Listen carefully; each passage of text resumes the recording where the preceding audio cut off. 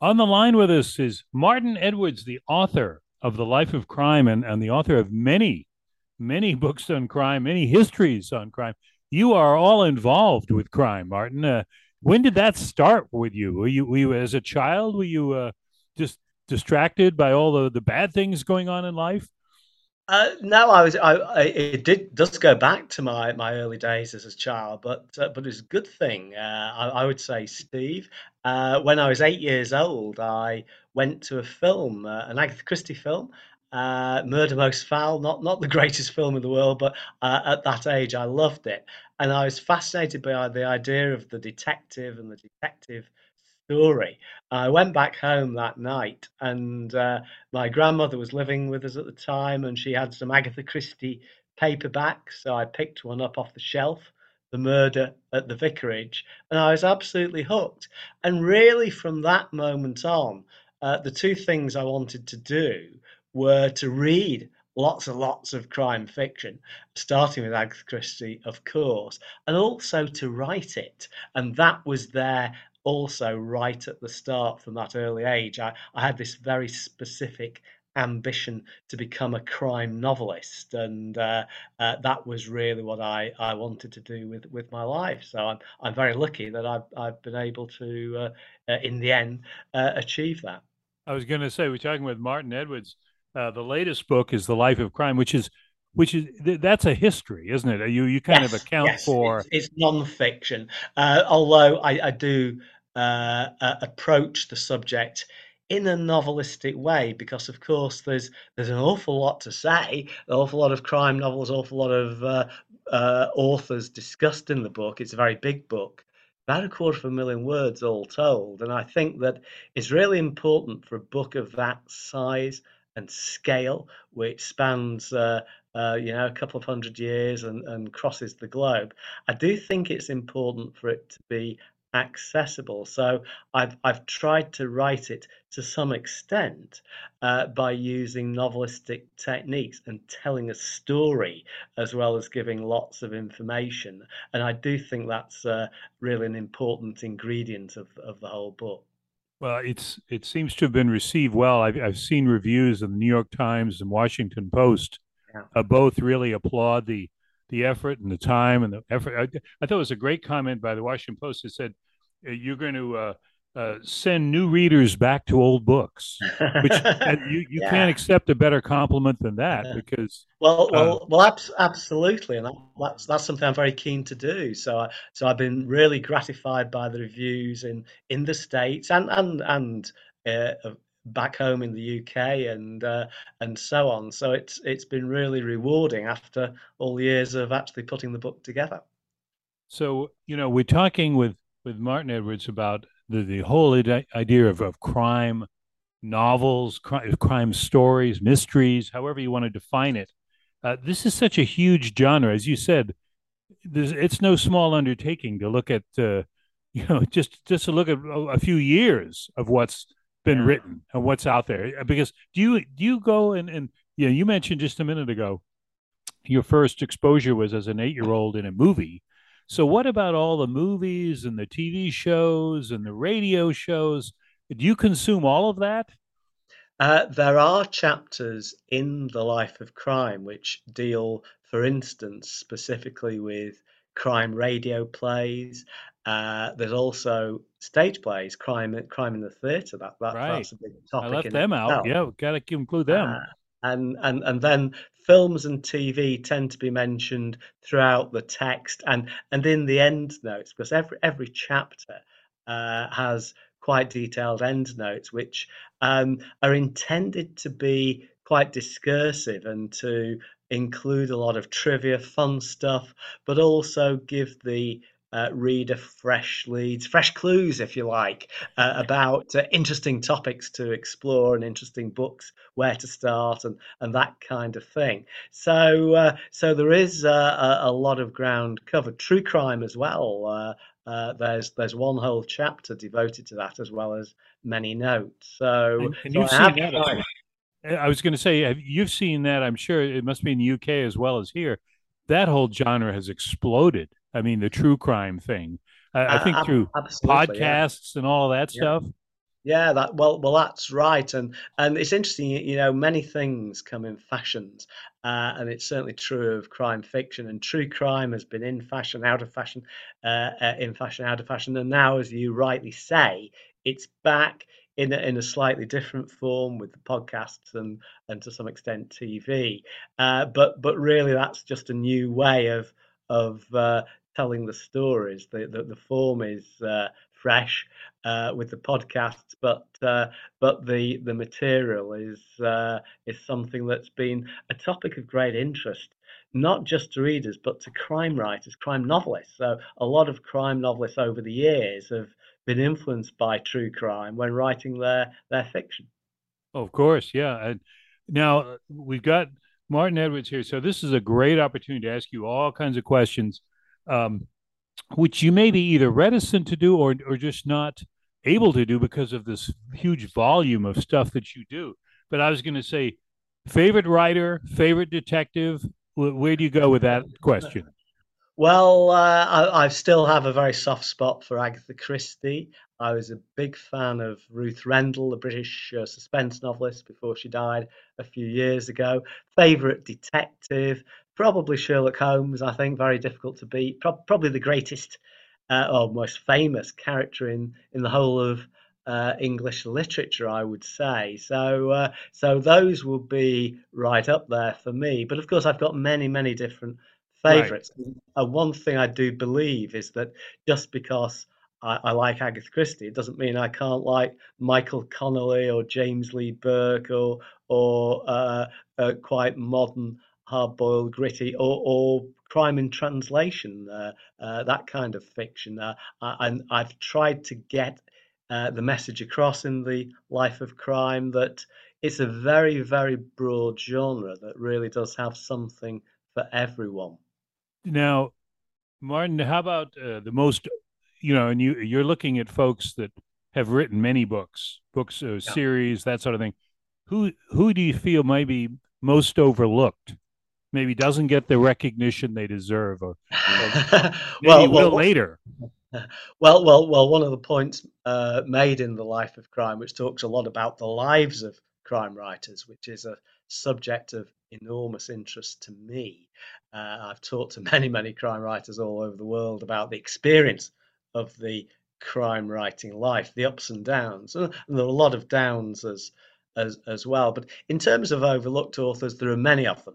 And I'm the consultant to the British Library Crime Classics, and we've brought back many long forgotten authors, some people who've not been published, books that have been out of print for 70, 80 years, and that's been an amazing success. So that's very heartwarming. I think that one of the authors, the British authors of the past, I've been very keen to bring back is Anthony Berkeley, a very gifted detective novelist, but also a psychological suspense novelist who had one of his books adapted by Hitchcock into the film Suspicion.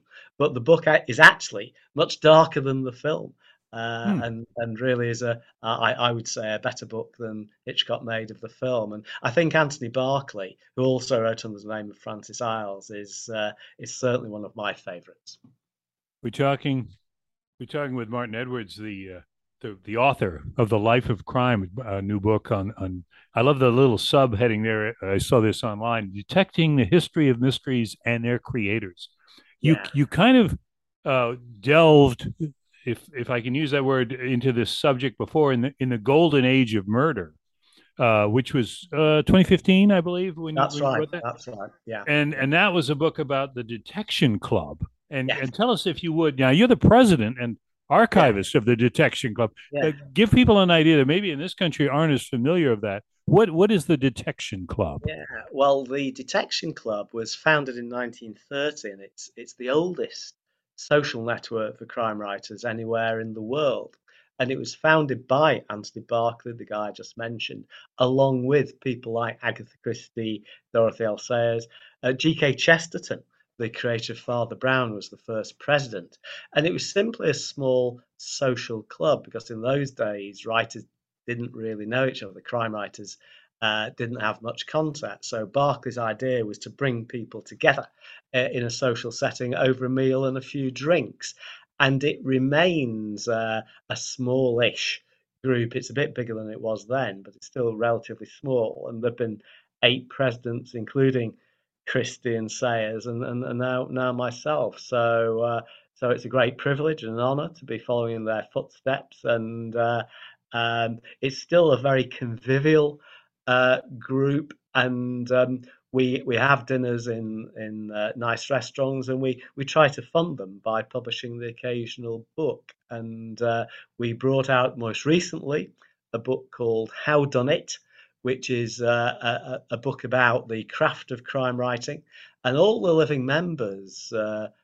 60 people contributed, plus the estates of some of the deceased members, like Christie and Sayers, and they all contributed their work for free to support the club. And I think that shows you that even though it's a very small, obscure little group of people, it still holds an important place in the affections of its members, ranging from the late John le Carre, he contributed before his death, Val McDermid, Ian Rankin, Anne Cleves, and many, many others. So it's a lot of fun, and it's a great pleasure to be part of it.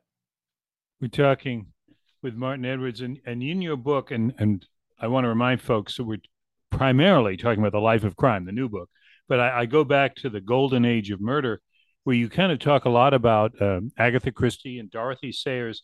Now, Dorothy Sayers is a fascinating person. Yeah. You do a great job in sort of, if somebody is not familiar with her beyond being, oh, she's a famous author, just her life is interesting. Things about writing about Coleman's mustard and Guinness, the Yes. jobs she held aside from Yeah. writing mysteries was fascinating. Now, Yeah. my question to you is: in my part of the world, in Illinois, we have Wheaton College.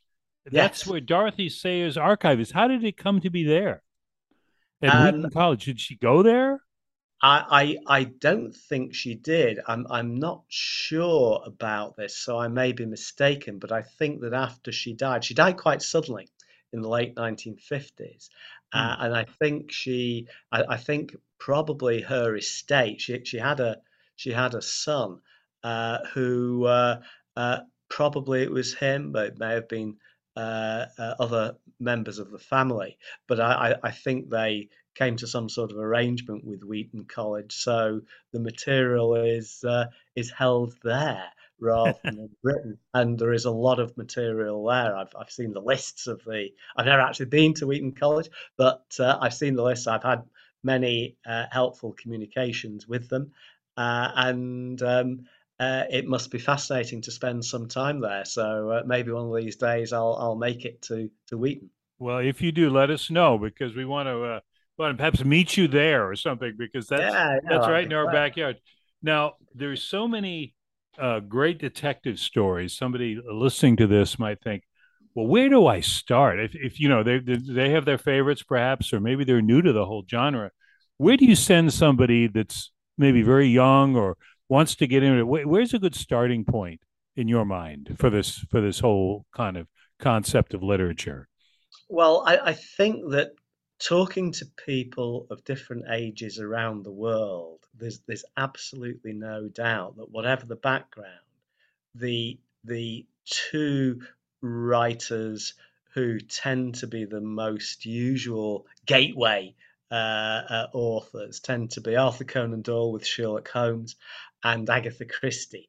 But of course, there are many others, and if that's not to your taste, that kind of writing, if you like the idea of the private eyes, then of course there are great writers like Raymond Chandler, Dashiell Hammett, Ross MacDonald, and then the present day writers like Dennis Lehane, James Lee Burke, and so on. So the the point that I mentioned before, I think again is relevant, is a very broad church crime writing. And whatever your interest, really, whether you want something with a social message, whether you want light escapism, whether you want to delve into the darker recesses of psychology, of crime, criminal motivation, and so on. Patricia Highsmith will be a good way in there if that's your taste, or maybe Margaret Miller, the Canadian writer.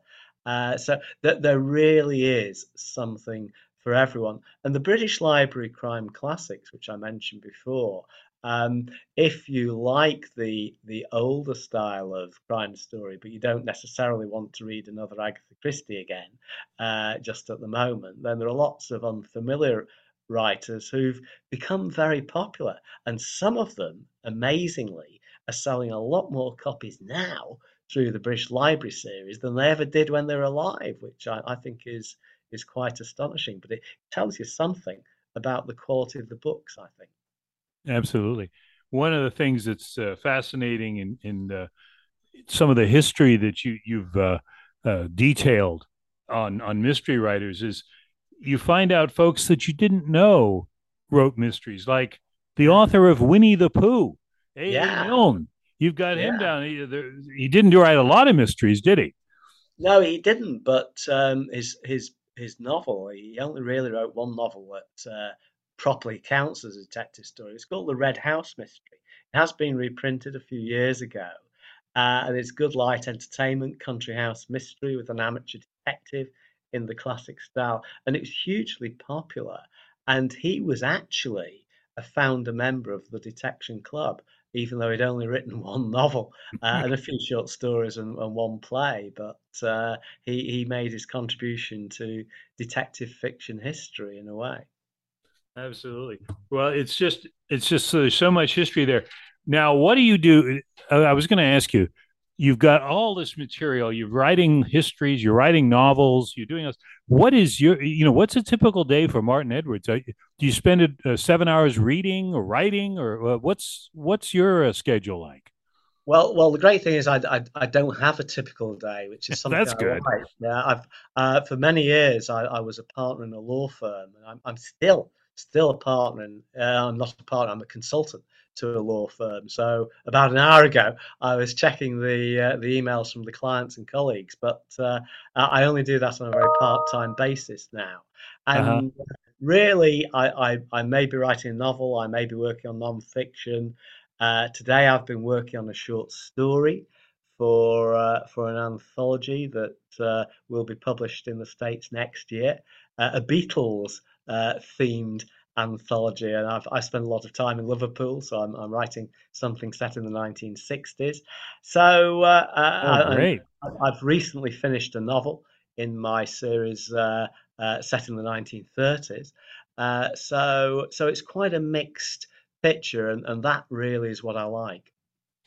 Do you find you have time for reading because to Oh yeah. consume all the material that you've detailed in the history books? How do you do that? Well, reading is really important to me, and as I mentioned, I became obsessed with reading crime fiction when I was 8 years old, and I've never really stopped. So I read it whenever I can. I've just come back from a short holiday in Italy when I read three crime novels, and that was a very pleasurable way of passing the plane trip. Both ways. So I'm reading all the time, researching for the British Library, but also because I enjoy it.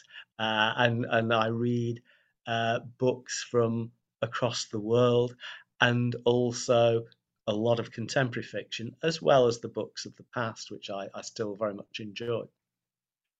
One last thing, Martin, I wanted to ask you. The pandemic, which of course has been a global uh, event, if that's the Yeah, softest word I can use for what several years. yeah. Do you see that be playing out? Maybe you have already noticed it as a setting for novels like mystery novels. I mean, where you play into the pandemic, where life changed around the world. Of course, more in some places than others. But how do you see that? Is that are we going to be noticing that pandemic sort of popping up in literature? Well, I think it will pop up as a subject, and as a reference point, but I think it will have a deeper influence than that, in my opinion, Steve. I think if you think back to 1919 and the so-called Spanish flu Uh huh. epidemic, as well as the war, and of course there's international tension at the moment as well. I think that really that, in many ways, was the catalyst for the golden age of detective fiction because people wanted escapism. And I think we are already seeing an increase of interest in what some people call cozy crime, or I would call traditional mystery, and people are interested in books that may not be that cozy actually, but in one way or another have a fictional unraveling of the uncertainties faced by the characters. And I think when we're facing great uncertainties in our own lives, as with the pandemic, then I think that fiction offers a safety valve and can be quite therapeutic and informative as well as enjoyable and entertaining. So that's my perception of the principal impact of the pandemic. Martin Edwards, we thank you. The book is The Life of Crime. It's a history of, as I said, of the mysteries and their creators, detecting that. And of course, you look up Martin Edwards online or at the library or wherever you want to go, bookstore. You're going to find a lot of books, and we we will probably have to get back to you, Martin, at some point, and we'll find out how you're doing and what's among your many projects, what's up next, because it's fascinating, and I know people will want to know more about it. Well, thanks very much, Steve. It's been great talking to you and your listeners. Take care now. Thanks a lot. Bye Yeah. bye.